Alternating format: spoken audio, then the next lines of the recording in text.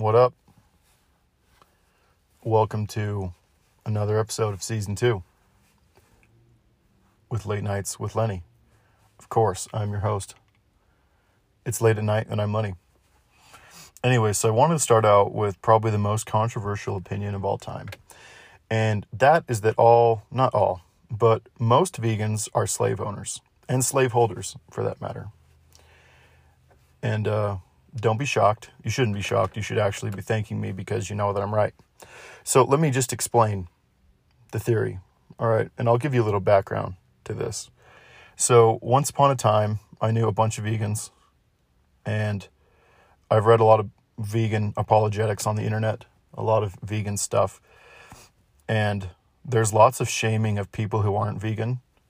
And not every vegan is this way. I know some awesome people who choose to be vegan or vegetarian or whatever. And I literally have no problem with anyone's diet. Like, if you just want to eat Starburst all day, cool. If you want to eat vegetables forever, like, that's cool. I'm not here to talk about the health benefits of veganism or carnivorism or anything like that, because I'm just not the kind of person that's going to sit here and talk about the science of it necessarily. But there's interesting things when regular vegans start to go out of their way to shame regular people who eat meat and other animal products, which, if you believe in evolution, we've been doing this for millions of years. If you don't believe in evolution, you still believe that mankind has been doing this for a very long time. But yeah, I've just noticed, and I've had a couple experiences, even at school, like being vegan shamed, like for just eating regular food. You know, like, that milk is for baby cows. We shouldn't be eating cows. Cows are ruining the earth. Like, wow, you're killing my friends. You're eating my friends. You participate in the genocide of people. And those people are animals.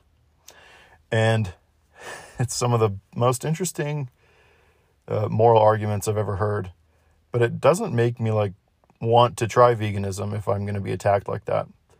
Which I have actually tried veganism for a short period of time, and I have a lot of stomach issues, and so what's really hard for me is I will eat vegetables and I get really, really sick after. And so it's hard for me to go strictly vegan, but there are times where I just eat vegetables only for a good amount of time, and just because I feel like it's good to change up the diet every now and then.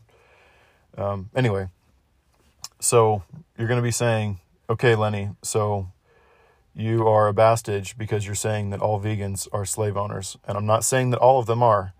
I'm saying that a lot of them kind of are in a way. And this is how. So I've made the observation, and this is a huge generalization. I could 100% be wrong, but I would say at least 75% of all vegans, probably 95% of all vegans or vegetarians that I know, especially the ones who shame people, own pets. Now, I mean pets such as cats, dogs, rats, snakes, you name it. Most of the vegans I know own animals as pets, which, whatever. I'm not a pet person. I didn't grow up with pets. I think animals are cool, but I only think that I would probably get a humongous Irish wolfhound or something if I lived on a big, not with even a big yard, but a big amount of property. Sheesh, that sounds so awkward. But if I had a place where I had a lot of room that I could run around and work and do all this stuff, I'd probably, out in the middle of nowhere, I would most definitely have a dog or two. I think it's just good. Dogs are good for a lot of things that way. But I'm not talking about your little designer dogs or just dogs that you get because they look cute. Whatever. People can choose whatever they want. But I personally would only buy an animal to use it as a tool. Anyway, so I've observed that most vegans definitely have pets. And the interesting thing is I spent 30 minutes the other night reading about vegans from the official vegan organization of the United Kingdom. And a lot of vegans classify animals as persons. Not humans, but persons, meaning they can feel pain, they have some semblance of knowing that they are existing or conscious or something. Anyway, so the theory is that most animals are persons. Maybe you see where I'm going with this. Anyway, if most animals are persons, that means that most vegans own persons that are not their offspring, not their spouses, not their significant others. Most vegans who have dogs have people or persons. So in reality, it's interesting to think, well, you believe that animals have rights. You believe that animals shouldn't be killed. You believe that animals shouldn't be treated cruelly. And like, that's cool. I don't think it's fun to torture an animal for anything. Like, I can get with you there. But what's interesting to me is that, and you believe in consent. I've heard that argument before. A cow didn't consent for you to steal its milk and drink it. A cow didn't consent for you to kidnap its children and then raise them and murder them. A cow didn't consent for you to murder it and eat it in the form of a steak or a burger. And I submit this argument. Your dog didn't submit to you or consent to you to be owned. Your dog did not say, I consent. You can take me. I am a person. You can pay money for me. You can own me. You can feed me. You can rely on me for all of your emotional needs. Because that's what a lot of people seem to do. Like our society's messed up when people treat their animals better than they treat their fellow humans. But that's something that's up and coming and very much becoming more popular. So we have a bunch of these vegans that own persons. And a lot of the times, not a lot of the times, I'd say a good amount of times, they are breeding their persons that they own with other people's persons and then selling the offspring for money. Does it sound like slavery to you? It does sound like slavery to me. That's because it is. So if you are a vegan, you believe that animals are persons, you need to understand that your animals did not consent for you to own them, to pay money for them, to keep them oftentimes in a cage or a shock collar.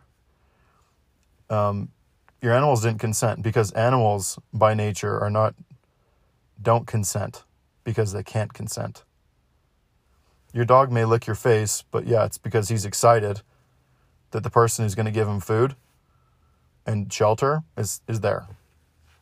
And you can make the argument, oh, well, wolves evolved with humans for 50 trillion years, and that means that all dogs consent. But they don't, because we have wild animals.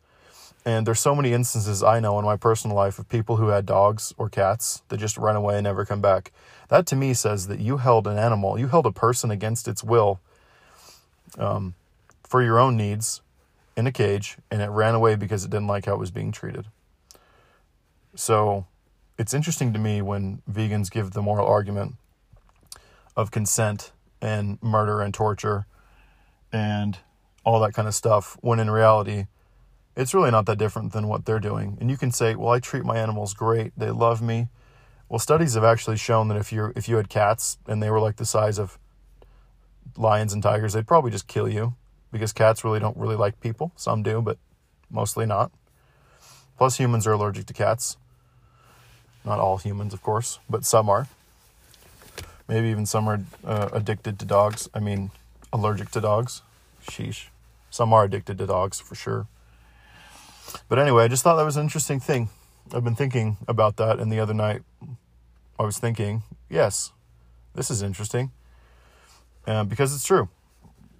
And if you are a vegan listening to this podcast and you own an animal, I just want you to know that you need to acknowledge that you didn't let your dog or cat or even snake consent to you keeping it. And if it's like a rodent, a rabbit or anything, like, you definitely didn't get the consent from that animal. That animal can't even tell you that it consents. It can't even lick your face and consent. And so, yeah, that's why veganism is so dangerous. I'm kind of joking, but in reality, I think it's just a funny thing to say, and it's an interesting point to make. And I've also been thinking a lot, and this is going to delve into politics a little bit. So, trigger warning. Don't get triggered, because this is my podcast and I can say whatever I want. I can change the rules to be however I want the rules to be. So, there was a man who's buried in the ground now, thankfully. His name is Karl Marx. Anyway, I'm not going to give you a history of Karl Marx because I don't really care. There's lots of people who love the ideas of Marxism, even though the ideas of socialism have long predated Marxism. Even in Greece, ancient Greece, there was these two brothers called the Gracchi brothers, and they were tribunes for the plebeians, meaning they were like representatives of the common people.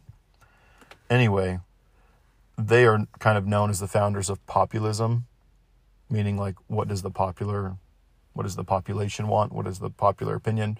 And then socialism, which is, what they kind of proposed in the council, or councils, if you will, is like, say that Greece dominates its neighbor, raids a bunch of towns, all of a sudden they're in possession of a lot more land.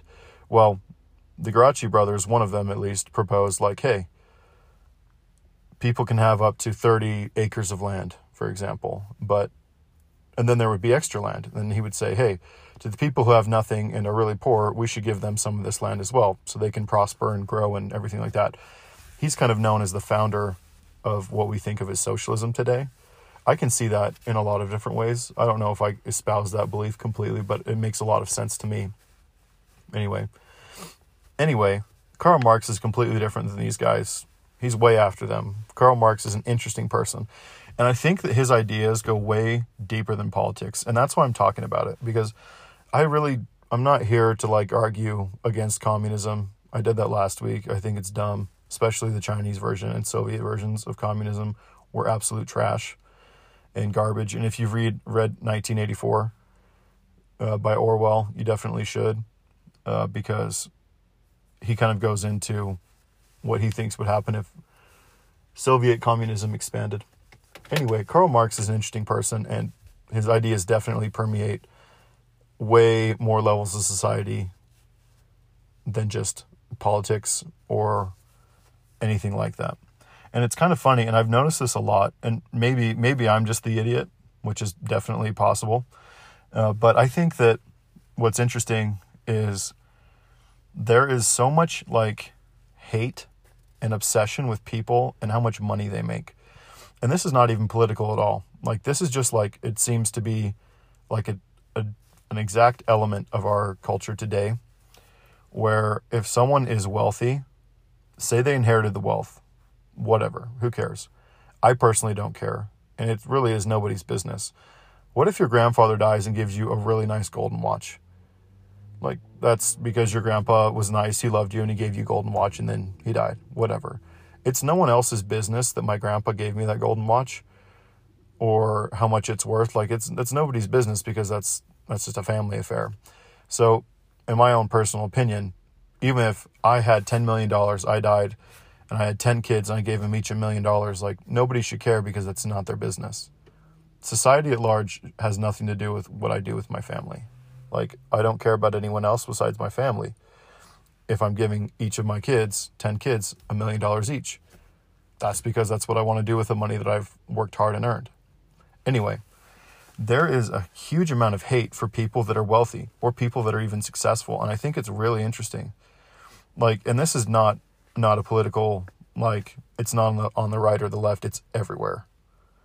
But it seems to me like it's mostly coming from people who are, I don't know, like, they're not happy with life. Maybe they're a little less well off. Maybe they're even well off and making good money, but they still despise people who make more than them. And I've heard so many times people like, you know what? Oof, yeah, your life sucks. You have a cool 10 mil in the bank. Yeah, your life is terrible. Yeah, I'd do anything for that. You don't deserve that. We should take their money away and give it to other people. Like, you don't deserve 10 million. There's people starving. How can you deserve X amount of money? You know what I mean? Like, and there are some people that are wealthy that are buttholes, and I wish they didn't have any money, because sometimes people become corrupted by the money. and they start living a life that's not genuine to who they really are, and they start trying to become a different person. And there's whole problems with that, and I'm pretty sure everyone's kind of aware of that. But I think on the flip side, there's a huge problem with people who don't want to work and be successful. They would just rather crap on everyone else, piss on them, say, hey, you suck. I don't care that you worked harder than me. I deserve this, even though I didn't and will not ever be willing to work for it. Where there's other people who do put forth the time and effort and hard work to get to where they are, and they're successful. And you know what? That's just because they've worked hard, and that's what the market gives them. But I don't believe that anyone should be going and trying to destroy someone just because they are worth $10 million or even $10. Like, we should not even be obsessing or hating on people for how much money they do or don't have. Like, it just doesn't make any sense. It doesn't make any sense, but it does make sense to me. Why? Because Karl Marx is the one, I believe, at least in these modern times, like maybe the last 100, 200 years, that's in, well, yeah, maybe even the last 500 years, where it's like he introduces class and class warfare, basically saying, hey, you know, this is unfair. You have the upper class, the middle class, the lower class. And I feel like he framed it really, really well in order to get people to react to it. And of course, we can see that in Russia with the Bolsheviks and their revolution, and Lenin taking over and doing what they did. And a lot of that is based off the framing that Karl Marx put for the poor people versus the rich people. And I understand wealth was a little bit different back then, and there was a lot different. There was a lot more differences in class, and it's the same thing in England. There was upper class and lower class, and that's pretty much it. There really has not ever been like too much of a middle class until much recently, I'd say. If you study English politics at all, or English economics or anything. But like, yeah, there's been lords forever in England, and they've always been way more well off than the common people. You have your upper class and lower class. But today it's not the same, and it's definitely not the same really in America. Where yes, there are people who are poor, there are people who are in the middle, and there are people that are wealthy. But it's really interesting because these ideas of like trying to claim as a group that another person doesn't deserve money because the group says so is insane. It's absolutely insane, and it's all because of Karl Marx. For example, say I go to my grad school that I'm going to this fall, and I find a good job that pays me good money. I work really, really hard, and 20 years from now when I'm 45, I'm very successful. I hope that that's the case, because I have to be progressing to be happy. I have to be busy to be happy. I have to be accomplishing what I want to accomplish, having good systems. I have to be doing that to be happy, and so I'm hoping that that's the outcome. But imagine that. Like, I've been working full-time through 99% of my schooling. I have 2 children that I provide, and a wife that I provide for as I've done this. And I feel like I've put in a lot of hard work.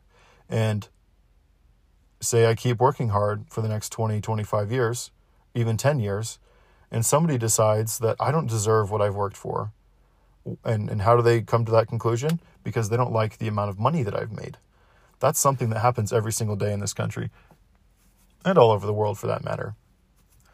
And it's really interesting to me because I feel, and I'm of the opinion, that there's tons of money in the world, and every single one of us can work hard and find a way to use that money to our benefit and to be able to earn that money and progress and be comfortable. I literally believe that everyone can.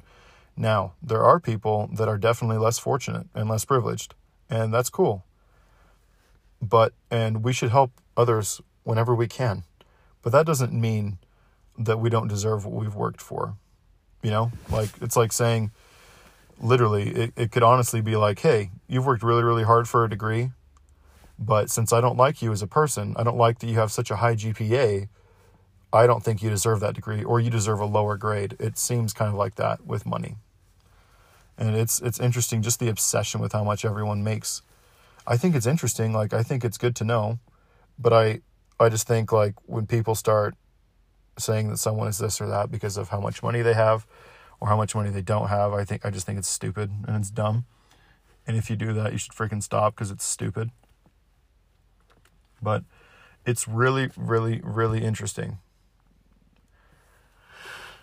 I don't know.